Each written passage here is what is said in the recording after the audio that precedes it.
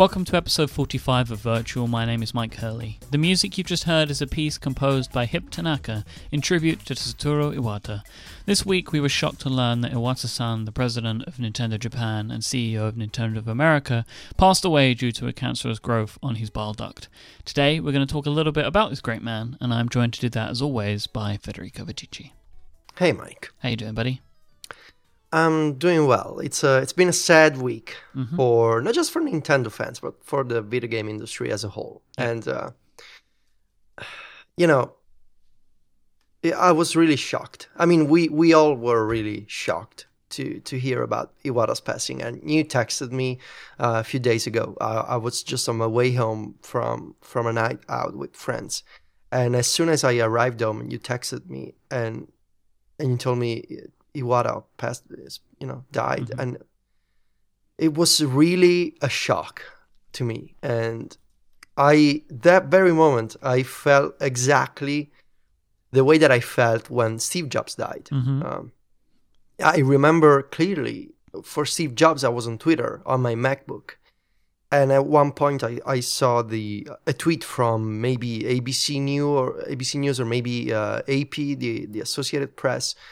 And like in that very moment, it was just a second, seeing a tweet is just 2 seconds, but like it felt like several minutes. And when I saw your message, it was just a second, but it felt like all those memories about Iwata and Nintendo and me growing up and having Iwata as a sort of a hero, it felt like a really long moment.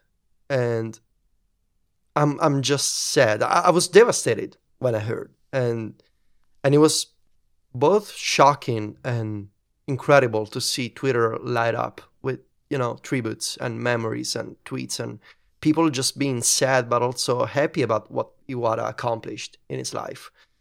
And it was even more amazing to see the reactions of the entire video game industry, from Sony, from Microsoft, from video game makers, from developers, designers, video game fans, and magazines and websites, everybody. Because, I think when famous people die, they're kind of like city streets. They're kind of like monuments, and they're always there, and you feel comfortable thinking that they're there because they give you a sense of security. They knowing that a person that you don't know, but that you also know in a way is there, makes you feel like what you know about life and maybe what you know about a specific interest is still safe and true. And so all the memories that you have are safe. And when a famous person dies, I mean, you're sad, but you're not just sad about that person at a very human level. I mean, of course you're sad about the person, their family and their friends and colleagues, but it's also like a part of you dies in a way. And not in the physical sense, of course, but in, a part of your memories just, it's not that it goes away, but it just stops.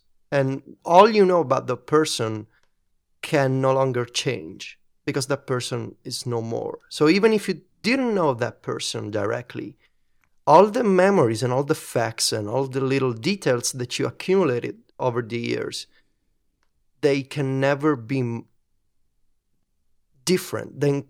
You can never form new memories. And so it is sad for me as a video game fan. I grew up having Miyamoto and Iwata and Hiroshi Yamauchi. Yamauchi was the former president of Nintendo, as 3 personal heroes of mine. And now only Miyamoto is left. And it is very sad and it is very strange because growing up, video games were for me such a formative part of my, especially, learning English. I told you many times how I learned English by playing video games. And Iwata, being the man in charge, this developer who was an excellent programmer and eventually became the CEO and president of Nintendo. It was such a journey for me to learn more about. And I had this crazy, huge respect for Iwata. And now that he's gone, I'm sad, but I also am happy that I got to experience what the man did while he was alive. Even not directly, it's not that I ever met Iwata or I visited Nintendo, but as a fan, having an appreciation of his work and his dedication to video games, I feel like that matters to me, and that will continue to matter. So even if my memories of Iwata have stopped, because that's only so much I can know about Iwata at this point, but my appreciation will continue to grow and will endure over time. And so this week has been strange because I've been torn between this sadness and this happiness that I didn't ignore what this man was doing while he was alive. And I feel like as a gamer, my life is better because of what he did. And I know that it's just games, right? But even in that case, video games, they can have an impact on people. And Nintendo games had such huge impact on me. And they made me, know people. And I mean, even you and me, we have a show together now because of video games. And Nintendo is such a huge part of this show. Yeah. And so knowing that while he was alive, I got to be interested in this man makes me happy. But I'm also sad. And I feel like this contrast is what made this week so special in a way that I don't want it to be special, but special in the sense that it's been so strange. I'm sorry if I went on a bit of a monologue, Mike. I just felt like I needed to, get all that out of my system now. Because you make fun of me because I'm emotional. I don't make fun. I know it's not fun in the sense that it's one of my things. I get emotional about the serious of things, but this is a serious thing, and I really wanted to remember the man by, clarifying that I'm sad, but also I'm happy that, what's the expression? Don't be sad because it's over, smile because it happened. And that's always true for me. I don't know that expression specifically, but it makes sense to me. So when I did text you, it was very similar to me for when Jobs died. Like basically the entire setting was similar. I was in bed, I was tired, and was about to have an early night. Was just checking Twitter before I go to sleep, as I always do, and then I saw some of what I think of as video game Twitter started erupting. Basically, I don't know where the news originally came from. Like, I didn't see any official reports. I just saw people linking to Nintendo's press release that they had. Yeah. Well, it wasn't really a press release. It was a notification of death, but it was what they kind of released to the press because Iwata had been dead for like over a day, I think. Yeah. Before they said anything about it. And then I was awake for like another 3 hours. And just reading and looking at things, that kind of stuff. Like it's it was tough. It was tough. But as in the exact same way as Steve Jobs, and we make the comparison because there are many comparisons to be drawn. In the same way, like basically what followed for a couple of days and still going on in some aspect now is people sharing fantastic stories about him. Yeah. People that work with him, people that met him in random scenarios. And one of the things that's prevailing, which is very different to Steve, is that every story is about how fantastic and wonderful and nice Iwata was. It's very different from Steve Jobs. Very different. There were some stories like that, but most of them were like, look at this crazy thing he did, and then we all just laugh about it. But the prevailing sentiment of Shitaru Iwata's life was that he was just a wonderful person, and it is a great shame. It is a real great shame that this has happened, because I mean I had no idea. I don't think anybody did. I mean, I know that he obviously had pulled out some events and stuff like that, but and they said he was having surgery and that kind of stuff. But there was nothing that's happened in recent times that would suggest that there was a problem. Yeah, I mean, it was getting thinner, and he skipped a bunch of E3 events and other Nintendo events. But just 4 or 5 months ago, there was the DINA conference. Yep. And then I think he appeared at an investor meeting for Nintendo in Japan. And we knew that he had surgery and that there were problems, but we all were under the assumption that it was getting better. And so it wasn't like Steve Jobs. It was like a huge lead up to his eventual passing. And for Steve Jobs, I think we all kind of feared that was going to happen sooner rather than later. But with Iwata, there was not that fear. No, we were all thinking he's getting better. You know, he's thinner, but he's appearing at events again. I mean, and even, you know, I guess we were fooled into thinking it was fine because, you know, the puppet stuff at the E3. I mean, I was thinking this the other day. Do you think that's why they did it? Probably. Yeah. Because he wasn't in the video at all, was he? No, just the puppet. No, but just, you know, when you see that kind of funny video, you tend to assume that everything's fine, that it's just another Nintendo prank or joke, you know? But in reality, now that you think about it, it was probably a way to not show Iwata in public, which is sad, really. But I also, you know... I appreciate that dedication. Yeah, exactly. And I saw some people on Twitter saying that a few developers in Japan, they saw Iwata like a couple of days before his death, and he was working, and he appeared to be just fine, which is a testament, I guess, to the man's dedication to the company. I think that this was, I mean, I don't know, but I genuinely think that they didn't know this was going to happen. Yeah. Like, that something happened and he deteriorated, and... Very quickly. Yeah. That's my... I mean, I have no way of knowing this, but that's how I feel about this, because Nintendo didn't seem to be prepared, really. Because they have, like the role is currently split between two people, isn't it? Miyamoto and Takeda. Yeah, and they're basically taking over his duties for the time being.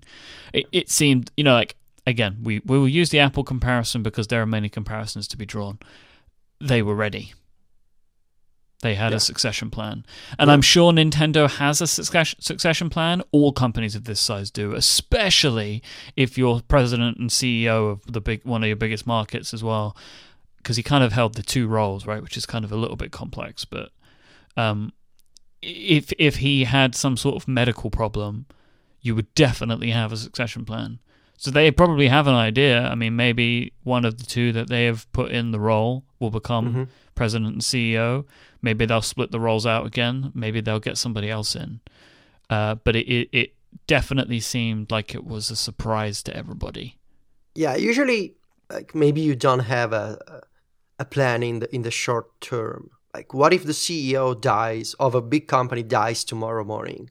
I mean, of course, you know, it's going to be crazy for a few weeks, because maybe you have a long-term plan, but not necessarily... But not an immediately actionable one. Yes. Yeah, no succession plan is immediately actionable. Like, there'll be steps that will be in the interim until you're able to put the plan in place that you want. And Nintendo's interim plan was obviously Miyamoto, and I keep forgetting the other guys' names. This makes people terrible. Genyo Takeda? Takeda? Because I don't really know him as well, which I think is a general thing, because he seemed to be a little bit more behind the scenes, I think. Am I right in thinking well, he's one of the long-time Nintendo. Yeah. Genyo Takeda is a video game designer, is one of the long-time Nintendo employees. And, but he's not he's not Miyamoto. He's not Miyamoto, Yeah. So obviously they had that ready, you know, they would have that in place, and I'm sure that they have an actual proper plan, but you've got to have something you can put in place straight away at all times. But Yeah, I mean, because, if you were expecting it, then he wouldn't have been acting president and CEO. Yeah. It's the same as what they did with Steve.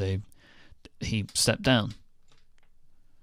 Yeah, I mean, Miyamoto has always talked about the fact that he didn't want to be the president of Nintendo, and especially, I guess, not in this way. And even the message from Miyamoto and Takeda shared the following day felt really rushed. And like he had a message for the shareholders, and it clearly was a message that he wasn't prepared in advance. Because as much as it sounds, awful, all companies have, obituaries, press releases ready when a president or a CEO or, a big figure in the company dies. And to me, it feels like Nintendo didn't have such a plan in place.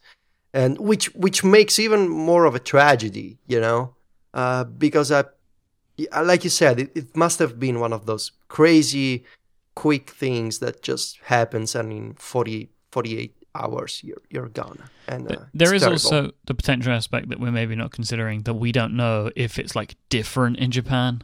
Probably, yes. Like that they maybe just don't do this there. I don't know. Maybe we're putting a very Western view on this. Yeah, could be.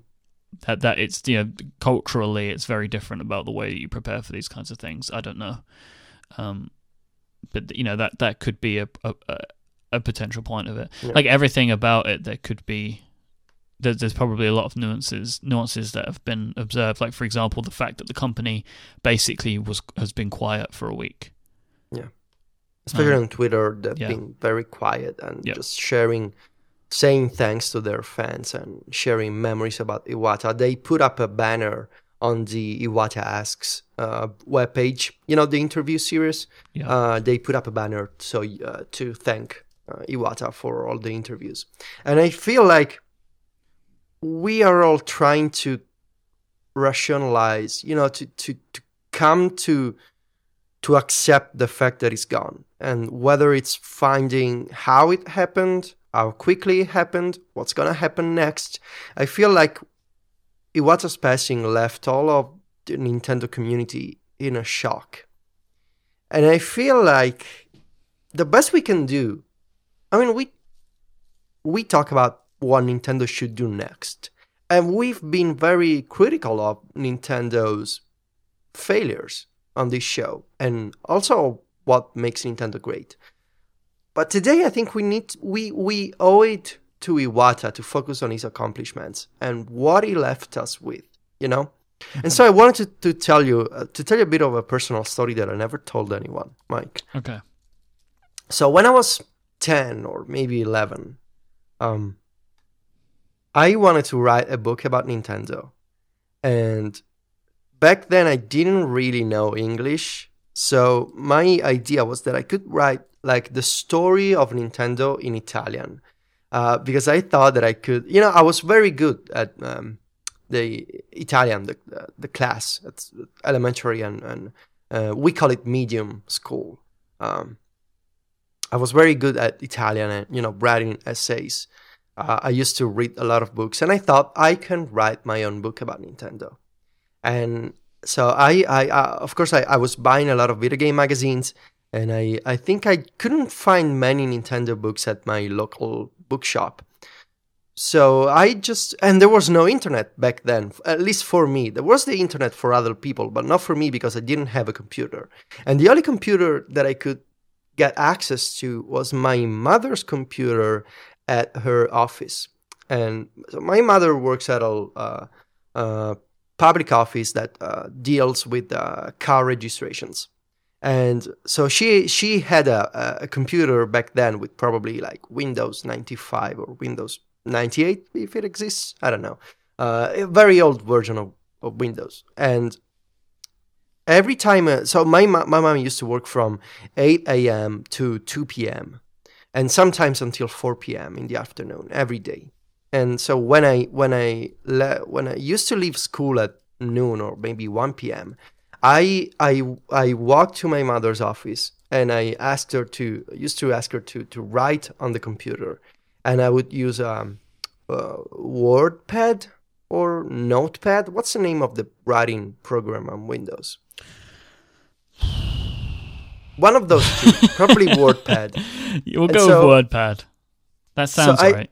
And I just started writing about Nintendo. So this book about Nintendo, I think it was called The History of Nintendo, on her computer. And every day I would save the file on her desktop and ask her not to delete it. So the following day I would go there and continue my story. And I got quite ahead in the quote unquote book. And this was before Iwata's election to Nintendo president. So back then, I was very young, but I already had an appreciation for the history of Nintendo as a very much a Japanese company, culturally, and the evolution of Nintendo from a card company to video games. And I felt like I needed to document Nintendo in a book. And I got I really made good progress on this, let's say, a manuscript, that my mom even printed the file eventually and bought one of those fancy, like a plastic cover, so she could put all the paper inside, and it felt like an official thing. I made a cover page in WordPad. I'm pretty sure I even tried to draw Super Mario with paint. I don't remember. Anyway, I got quite ahead in this book, and I still have this sort of, compared to my reviews on Mac Stories today, it's probably half of a review. But to me, back then, it felt like a huge accomplishment. And when Iwata was elected, I was I didn't see it happening, because all the information that I had gathered about Nintendo was about the Yamauchi family, and I was so, like, I had the craziest respect for Iwata as a programmer, because HAL Laboratory, where he used to work, and his programming career, and Miyamoto, of course, on the other side of Nintendo. But I didn't see Iwata becoming president. And when he did, it was a huge shock to the Nintendo community back in 2002. So it was 13 years ago. It was the first non-member of the Yamauchi family to become president of Nintendo. It was the fourth president of Nintendo. Mm-hmm. And I felt like, okay, my book is irrelevant now. I can no longer continue my effort of writing a book. So I was very sad. My mom encouraged me to continue my book, and she was really sweet to me. She's always encouraged me to continue my to pursue my dreams. But my book couldn't continue because I just didn't know enough about Iwata. And at that moment, I put the book on the shelf, and that was the time when I was buying even more video game magazines, and the internet started to become a thing in my house, because we finally bought a computer, and I just thought, I don't want to write the book anymore, but I want to know as much as possible about Iwata. And so for the past 13 years, I've been a Nintendo fan. I began my, let's say, my career as a Nintendo fan, as a writer, but I continued just as a fan and as a gamer. And Iwata has always been there. And I didn't think initially when I was little that he could be president. But of course, history has very much proven the 10-year-old version of me very much wrong. And I should probably go find that book. Somewhere in my house, there's a book about Nintendo, up until the point where Iwata was elected president. And then I just stopped. So I bet that would make for fun reading. I don't know. Iwata, there's no other video game president like him. Such a unique combination of being a developer, being a gamer, and being a corporate person. And of course, Iwata, if you go this week on Twitter or anywhere on the web, you can find all sorts of summaries about his career. He programmed Balloon Fight. He began his career as by just making games on calculators, programmable calculators back in the 80s. He started to work on the Famicom, eventually became the boss of HAL Laboratory, the company, the Nintendo subsidiary that makes Kirby and Super Smash Brothers, and eventually became president and CEO of Nintendo. And even as president, every once in a while, he would reveal his programmer side and just, he made a huge contribution to Pokemon Gold and Silver. The reason why you can access the Kanto map in Pokemon Gold and Silver is that Iwata wrote the compression tools to make sure that this huge area fit in the cartridge of the game. It's probably my favorite story. It's just... Because basically, like, Game Freak and the Pokemon team couldn't do it. They couldn't fit Gold and Silver onto a Game Boy cartridge. So Iwata comes in, and he shrinks it so small that they ended up being able to fit the previous game in as well, the entire Kanto map, because he's kind of like, he compressed it so much, they made space for basically a whole second game. Mm-hmm. And it's just so incredible that he was the man that went in to do it, right? Because what was his role at the time? He was president. Yeah, so he's the president. Like, there was nobody else for some reason who could go in and fix this. So he walks in, sits down, crunches that game so small that they can put two games in one, when the entire team working on the game couldn't even fit it on one cartridge. And what president or CEO or even manager is able to sit down and write a compression tool for a game?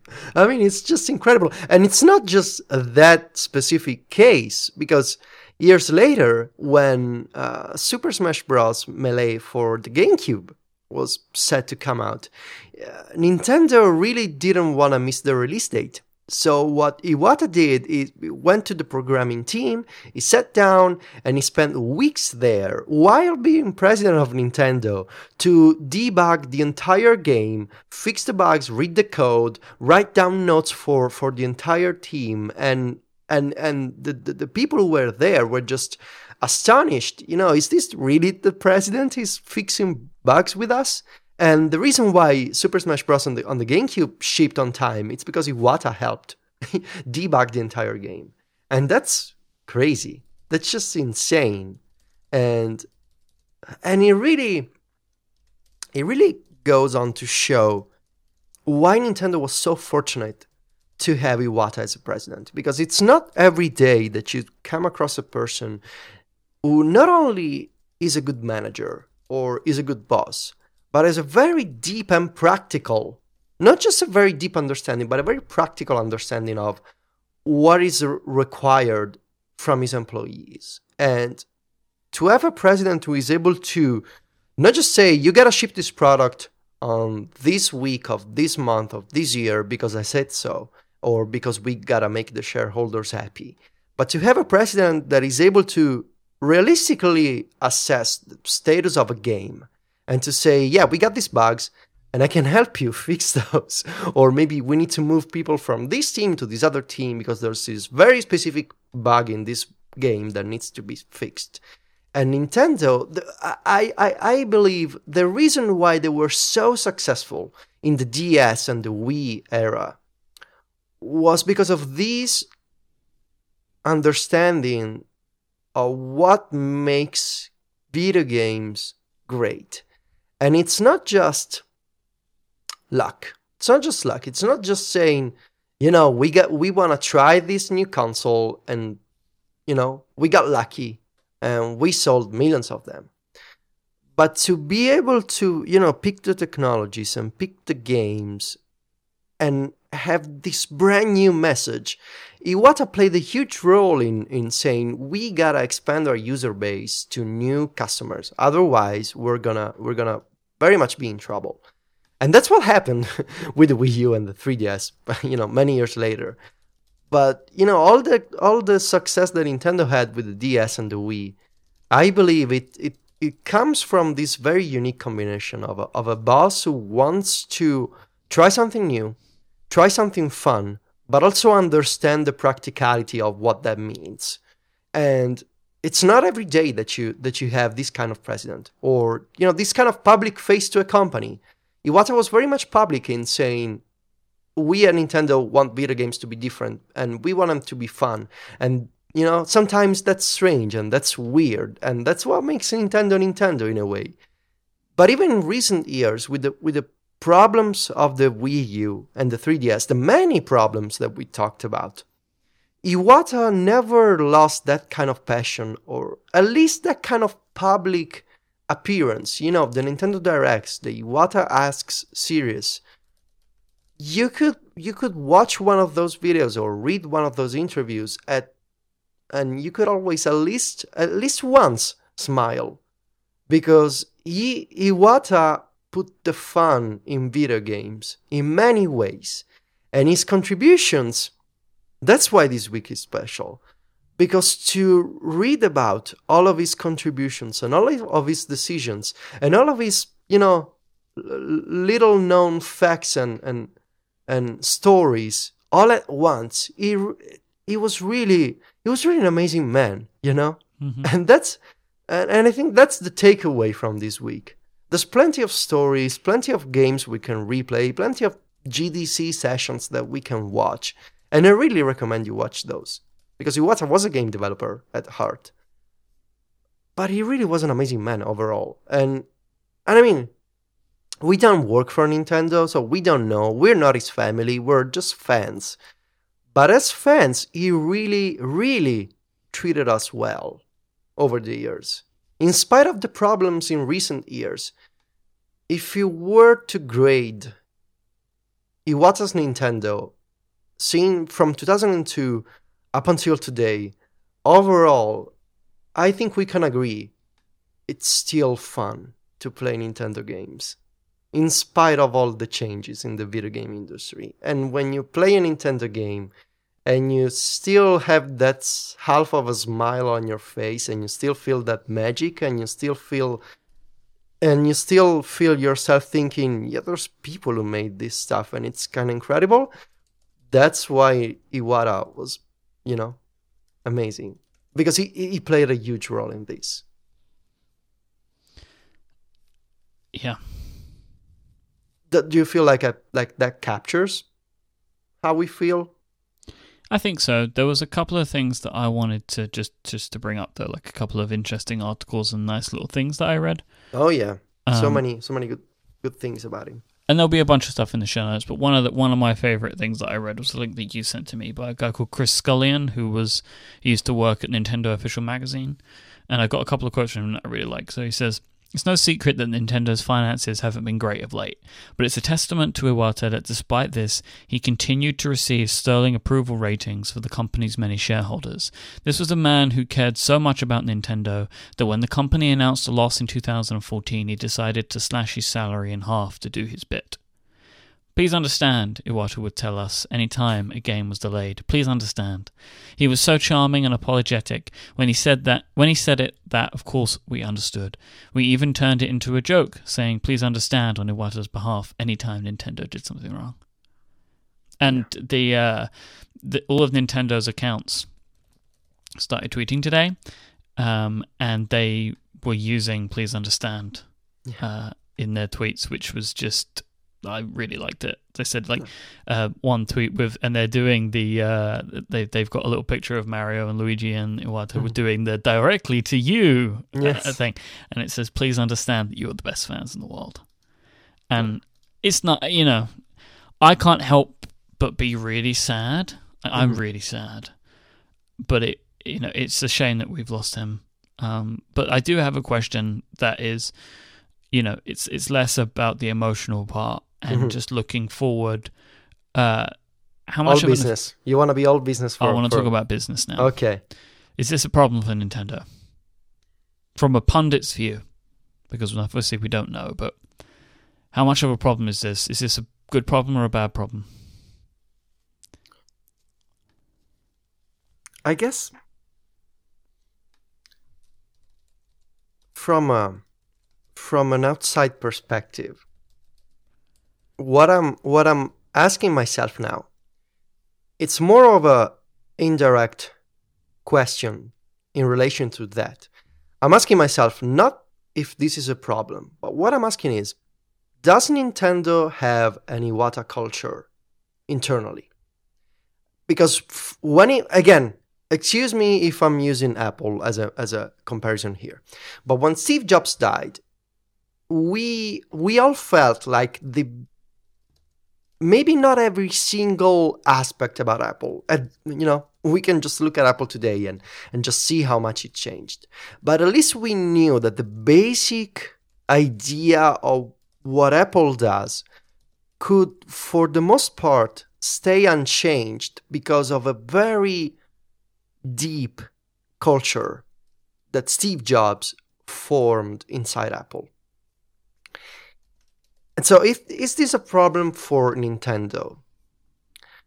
It seems to me like what Nintendo does is bigger than a single person. But that single person kind of embodied, he was the representation. He was the public face to Nintendo's message. And it seems to me like Iwata still had a very strong say in Nintendo's future. Unlike Steve Jobs, who in the past couple of years of his life, it didn't actually he wasn't working every single day, at Apple. He wasn't making contributions to at least based on the stories that we know. He wasn't going there and designing iOS or picking the right screws to use in the next iPhone. But he was a guide, Steve Jobs was a guide. And Iwata not only was a guide, but he also was he was a working, acting, active CEO and president. I want to believe he made the call to make a deal with Dina to make mobile games. So we gotta look in a couple of places for indication of what's gonna happen. First one, Miyamoto, apparently, according to the press, at the Satoru Iwata funeral service, told the press that they are going to finish what Iwata started. So that I want to believe that's not just a way and like an expression, like a circumstance kind of statement, but it seems to suggest that the Nintendo NX project is already very much in motion, and Nintendo and Miyamoto and whoever goes in charge of Nintendo of Japan is going to continue that project. And also the Nintendo and Dina project is moving forward, and that will happen. So this immediate statement seems to suggest that the current strategy will be, won't be left behind. So that's positive, I guess. The bigger problem is, did Iwata establish a way of thinking inside Nintendo?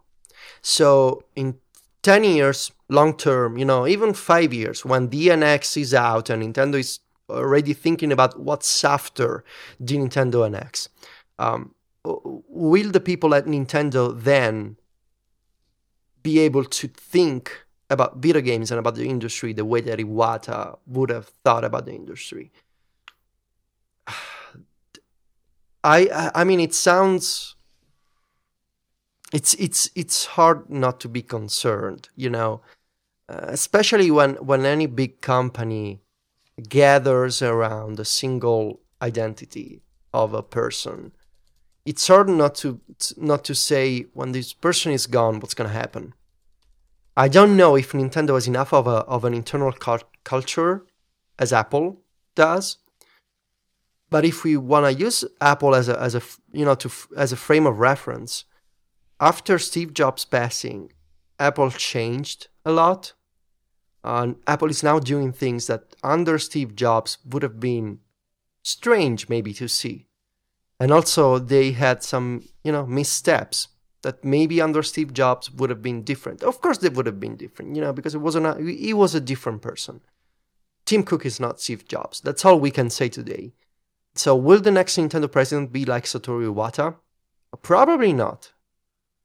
But will the basic passion and the basic motivation for making games be roughly the same? I believe so. Because, Iwata is not like he's making all the games that you play on the Wii U and the 3DS. And Iwata was the kind of president who would always say, great games come from a team of people, not from individuals. He would always say that. So, at a very practical level, there's people at Nintendo who know how to make Nintendo games. Because in spite of all the problems with the Wii U and the 3DS, the quality of Nintendo games has stayed pretty much constant. They're still amazing, fantastic games. So the people who make those games know their craft, for sure. But at an internal, almost political level, will the next person be like Iwata? Nintendo will change. And what we need to ask ourselves is, will they change too much? Or will they stay the same just enough? That's a very, very thin line, very, very subtle difference. It feels to me like it's very much of an Apple scenario. In 5 years, Nintendo will be very much different from what it is today. But the underlying sense of what makes video games and what makes Nintendo games actually Nintendo games, that will stay the same. And that's just my thinking, but I really see a lot of parallels with Apple in this case. The obvious difference, though, is that Miyamoto isn't... Iwata isn't to Nintendo as Steve was to Apple, because Steve started the company, right? Mm-hmm. Like that's a key difference for the way that the embedding of ideals, they came before him. But you could say that he's been with the modern Nintendo since the beginning. Yeah. Because basically since the Famicom days, he's helped shape the company from there. Yeah. But they will have their own traditions and things like that predate him, which is not the same for Apple, My feeling about this and where I see the biggest concern being is that Nintendo is currently in a state of rebuilding and change. Mm-hmm. And this may be too big a change to occur during a period where the company is trying to find its way again. There is obviously the potential that, not meaning to be whatever, but that this could be good for Nintendo as a company. If you take away all the emotion and everything, as a company, this might be right for them to have a bigger change leadership-wise to help them get out of the situation that they're currently in. Although, of course, it's been clearly indicated that they were going in that direction anyway. Mm-hmm. But the way that I try and draw that sentiment without trying to sound like a nasty person, which is not what I'm intending, is I've said this before, that I believe that Tim Cook's Apple is a better company than Steve Jobs' Apple. And that's not to speak to any nastiness towards him, but it's a different company and a better company. And I wonder how Nintendo will fare during this period of time, because they are in, right now, a big transition time. And I wonder if this is going to hurt that, or if it will help them, because there's such huge, pivotal, massive changes now in the company because they need a new leader. If that will maybe help everybody rally around the idea of change. I don't know. Yeah, I guess the next year, the next 12 months will be crucial to Nintendo. And they not were just anyway, They were going to be anyway, but now even more so. Not just because of the NX, but I believe the next person in charge will have to oversee the Nintendo making mobile games project. Yep. And if that project is successful, if Nintendo finds a new, larger audience on the App Store and the Google Play Store, that person will have to make decisions in relation to that possible success. And I fear, or maybe at the same time, I'm excited about the fact that that success could profoundly alter the Nintendo we know. Yeah. I don't know if it's good or bad, but I feel like the mobile games over the next year, actually, I think later this year, we'll see the first games. But the person who will be in charge when that happens, that will really shape the next Nintendo.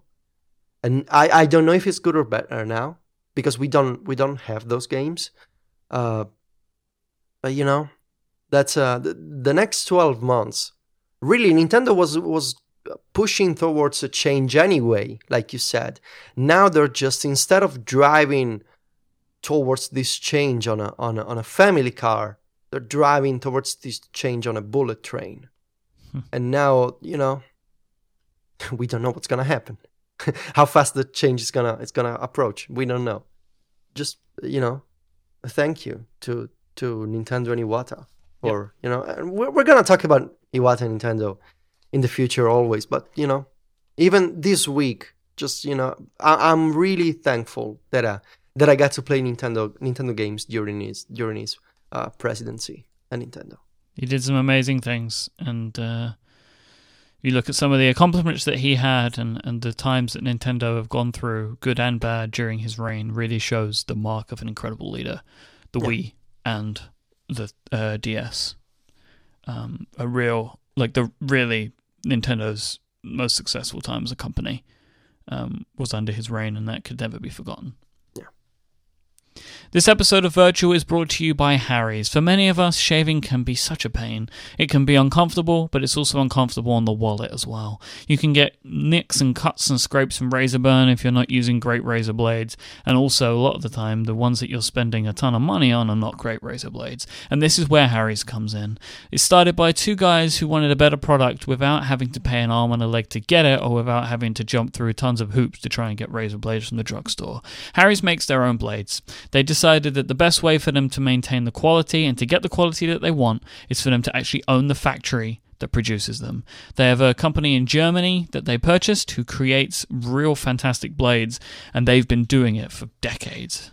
Harry's razors offer a real high quality shave at about a fraction of the price that you're going to find from big brand blades in drugstores. On average, an everyday shaver who uses Harry's blades will save $150 a year. They ship for free to your front doorstep, and they have an amazing starter set deal where you can get a razor, moisturizing shave cream, and foaming shave gel. Foaming shave gel, and 3 razor blades, all for just $15. As a razor, your choice of shave cream or shave gel, and 3 razor blades for just $15. I love Harry's products. I love their brand. I love everything about them. They're super cool. They make me feel good. You know, I like these types of things. Like, cosmetic stuff should speak to you, I think, because it's quite a personal thing that you're doing, you know, like running a razor blade over your face or using moisturizer every day. And I like to be able to have a company and a brand that I understand and deal with and know is like really focused on quality first. And that's exactly what Harry's is. You can experience a clean, close, comfortable shave for yourself with Harry's. Go to harrys.com, and if you use the code VIRTUAL, you'll get $5 off your first purchase. That's harrys.com. Use the code VIRTUAL at checkout for $5 off and start shaving better today. Thank you so much to Harry's for their support of this show. So, Mike, I still have a few links for you this week. Great. So, Pokken Tournament, you know, the Pokemon meets Tekken fighting game. Still such a bad name. It feels like a code name. Like Pokken. Yeah, it's terrible. It's not a good name. It's out in Japan in the Japanese arcades. You can go there and play the game. But according to the company who makes this game, it's more than just a fighting game. It's like an action game for Pokemon fans. And if you go watch some videos, it really does look like it's more than like a basic Tekken game with Pokemon characters and moves. it's the kind of weird game that I kind of want to play, but unfortunately, I don't have any access to Japanese arcade machines. So, is it coming out on consoles or anywhere else? I don't remember. I want to believe so, but I'm not sure. I mean, it would make sense on the Wii U, but we never know. You never know. It looks fantastic as a Pokemon fighting game. Still. It just graphically looks great. Yeah. I don't know why I don't know why the Pokemon Company just straight out refuses to make a Pokemon for the consoles. We talked about this many times before, Mike. Like, why do they? It's not gonna happen because it needs to be portable. No, I mean, maybe with the NX, if with this combination of portable and home console that everybody's talking about, maybe the next generation will be finally, your moment, Mike. Yeah, I just don't know why they wouldn't do it. Yeah, but Pokemon looks interesting, but I'm not really. I mean, they can say what they like, but this is a fighting game at its core. It's just positioned slightly differently, and I just don't really like those kind of games. So tell me what you think about Angry Birds 2 coming. This is one of the weirdest announcements that I've seen in years. So, there's like 100 Angry Birds games on the App Store. But I looked this up. This is the 12th Angry Birds game. Okay, 12th. Okay. Which is crazy. Crazy. This is the first official sequel. There's Angry Birds and then all the spin-offs games. This is Angry Birds 2 coming after the 2009 debut of the original Angry Birds on the App Store, which used to be a paid game for the iPhone and the iPad. We can only assume that this game, which is launching on July 30, so the end of this month, is going to be free with in-app purchases game. I mean, free-to-play. Has to be a free-to-play game. Considering all that Rovio has done on the App Store, Angry Birds Go, Angry Birds this and that, they are all free-to-play games.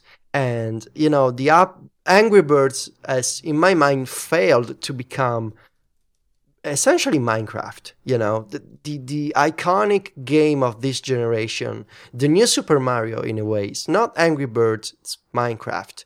On any console, it's Minecraft. But Angry Birds, at least in the first couple of years, had a serious shot at having a chance to become the new game, and instead it kind of faded over time. And the revenues of Rovio are kind of mirror that insane rise to popularity and fame and progressive descent into, smaller download numbers and revenue and employees at Rovio even, which is unfortunate. They had to lay off a lot of people. So now Rovio finds itself in the position of another developer from Finland, which I believe is Supercell. They make what is it called? Clash of Clans. And that game and other similar games are dominating the App Store. And that has to be, bad for Rovio because, another developer from the same country, born around the same time on the App Store, but one... It's like at a very quick rise, and then they kind of burned out. And this other one continues to grow with a lot of revenue and a lot of money, because it's a free-to-play game, and it kind of exploits people's attention, and iPhones and iPads in a different way. So I'm kind of curious, but also afraid to see what Rovio does with Angry Birds 2. So I did a little bit of digging. Mm-hmm. Angry Birds 2 was previously released in Australia under the name Angry Birds Under Pigstruction. Okay. Now, having a look on Wikipedia tells me that the gameplay, because my feeling about this is, if this is the 12th Angry Birds game, what makes this Angry Birds 2, right? So you would expect that it would be a fundamental change that makes it different from all of the different ports that they've done for different tie-ins and stuff. So this is from Wikipedia as the description of the gameplay. Just as in the original Angry Birds, players use a slingshot to launch birds at nearby structures, but they got to choose which bird to shoot. The main targets are pigs, and they can be defeated if directly fired at or through other strategies. For example, the bird hits a structure where the pig is standing, making it fall. Spells are also available as extra cards and can be used just like birds, and if the bar on the right top of the screen fills completely, you'll earn an extra card. You may find a golden pig that can... this is terribly written. But basically, the idea is it seems to be pretty much the same gameplay-wise, but now you choose the bird you want to use, and there are also spells. Yeah. You choose, and there's spells, and maybe multiplayer. I'm looking at the iTunes page of the game. Yep. Multiplayer mode, game center integration. There's boss piggies, so there's like bigger pigs that you can defeat. It looks very much like a fancier Angry Birds with better graphics and effects. And of course, it's free to play, and you can buy pile, pouch, sack, chest, barrel, and trolley of gems for money. So a chest of gems on the Canadian App Store is $12 Canadian. You can also buy a trolley of gems for $58 Canadian. So free to play, of course. Yeah, we'll see, Mike. And you think this could be actually like Angry Birds 2 with a soft launch? You know, the kind of thing that they do. They release games in smaller markets. This is what is being reported. Mm-hmm. Yeah, I mean, first time I hear about this Angry Birds game. Me too. And the artwork is kind of similar to the promotional material for Angry Birds 2. Could be. Wouldn't be a surprise. So we're looking at if this is true, we're looking at a free-to-play game with, a bunch of new things. Gems could be a success for all we know. Could be very successful. We'll see. Angry Birds is still everywhere. I go to buy clothes, and I see Angry Birds t-shirts for kids, and I see Angry Birds tablecloths and kitchen accessories, little toys and statues. Everything is as Angry Birds. I just don't think kids care necessarily about Angry Birds. No, I think a lot of brands attempted to jump on it before it went away. But there's a movie coming, right? There's a movie coming. They have a lot of tie-ins, with the media industry. I don't know. It's kind of a sad story that Rovio kind of had this crazy rise to success, and then like a progressive, not necessarily a downfall, but it's not over yet, man. It's not over yet. It really isn't. Could be a comeback. They got a movie coming out. That movie, I expect, will do good money, and that could potentially propel them further than ever before. It's May 2016 that comes out. I'm telling you, they're gonna make the Angry Birds Minecraft spin-off eventually. And you know what else is coming in 2016 along with a movie? Angry Birds Lego. Yeah, see? I think that 2016 is going to be a big boon for Rovio. Comeback. Yep. Could be. I don't think Angry Birds 2 is going to do it, but I think a movie tie-in game along with the movie will be a big sell. We'll see. We're going to download the game and see if this is the beginning of a new Angry Birds era. I doubt the game is going to really give us much, but I'll be playing it just for the sake of it. So, last two links, Mike. The first one is an early look at YouTube gaming. So, it's the Twitch meets YouTube alternative coming from the YouTube team this summer. Eurogamer as a video showing what's going on with YouTube gaming. There's a lot of stuff going on, actually, as we talked about before. YouTube gaming, you will have live streams, so you can see people and channels and big publications playing video games live. But there's also going to be this front page which is customized to your own interests. So games that you add to your favorites will be showcased on the front page. The peculiarity of YouTube gaming is that you can subscribe to individual game pages, and a game page kind of collects all the different types of videos about a game, whether it's a live stream or a let's play video or a review. And you can also subscribe to channels, so PewDiePie, other YouTubers, channels like IGN or Eurogamer or Polygon, and then you can kind of collate all of these all of this content in the front page, and you can still, there's 2 sidebars, one for the games, another for the channels, and you can kind of explore and watch all these videos. There's really a lot of stuff going on, and it's interesting that much of the interface, if you take a look at the video, seems to be automatically generated by YouTube itself. In the video, every time there's like a big screenshot or a thumbnail, there's like a little label at the bottom that says automatically generated by YouTube. So of course Google is doing, machine learning and that kind of stuff to make YouTube look prettier to gamers. One thing that caught my attention in the Eurogamer video is the really predominance of live streams, and it really goes on to show just how much YouTube wanted to have Twitch, and also Let's Plays. Those videos have become a category of itself, really, because there's Let's Plays and reviews. It's like 2 different things, and it's also kind of weird as the Eurogamer author, which I believe this Eurogamer journalist, Mike, is your famous lookalike.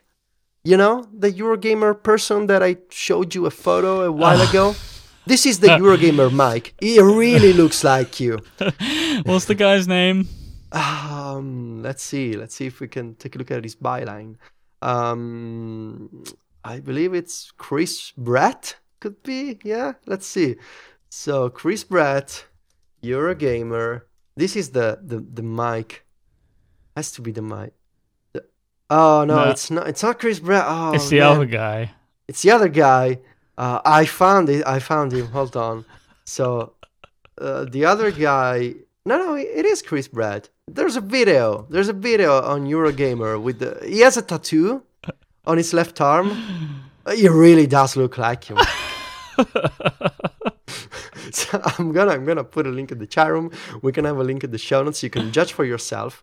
But I mean, I don't know, man, because you go to his page and it doesn't look like the same guy. If you go to his actual... No, but I found the image, and it really is an uncanny resemblance with the Mike we know and love.